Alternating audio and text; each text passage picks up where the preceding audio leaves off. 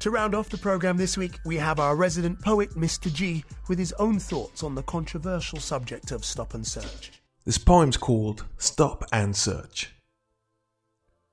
When they stop and search you, do they mock your virtue?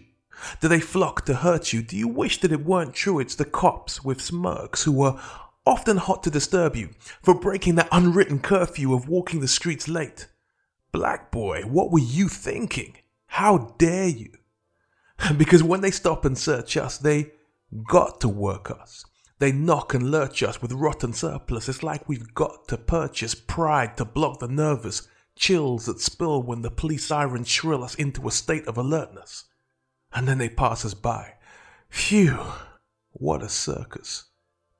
Why don't they stop and search those who rock their work clothes? The white-collar shirt sewn, it plots and lurks low. It boosts stocks from work phones on yachts or planes flown. Wall Street has many wolves, yet no cops seem to descend when they roam.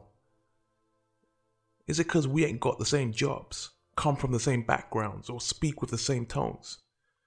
You see, I try and stop and search for the feeling that there's more behind the demeaning that we endure when the police harass the poor. Some kind of healing must restore a greater understanding from the core. For once we lose sight of our humanity, it becomes feasible to go to war. So one day, I just hope and pray that we may be able to say that they won't excessively stop and search us no more. Powerful stuff which would probably resonate with many in our community. G will be back in 2 weeks' time.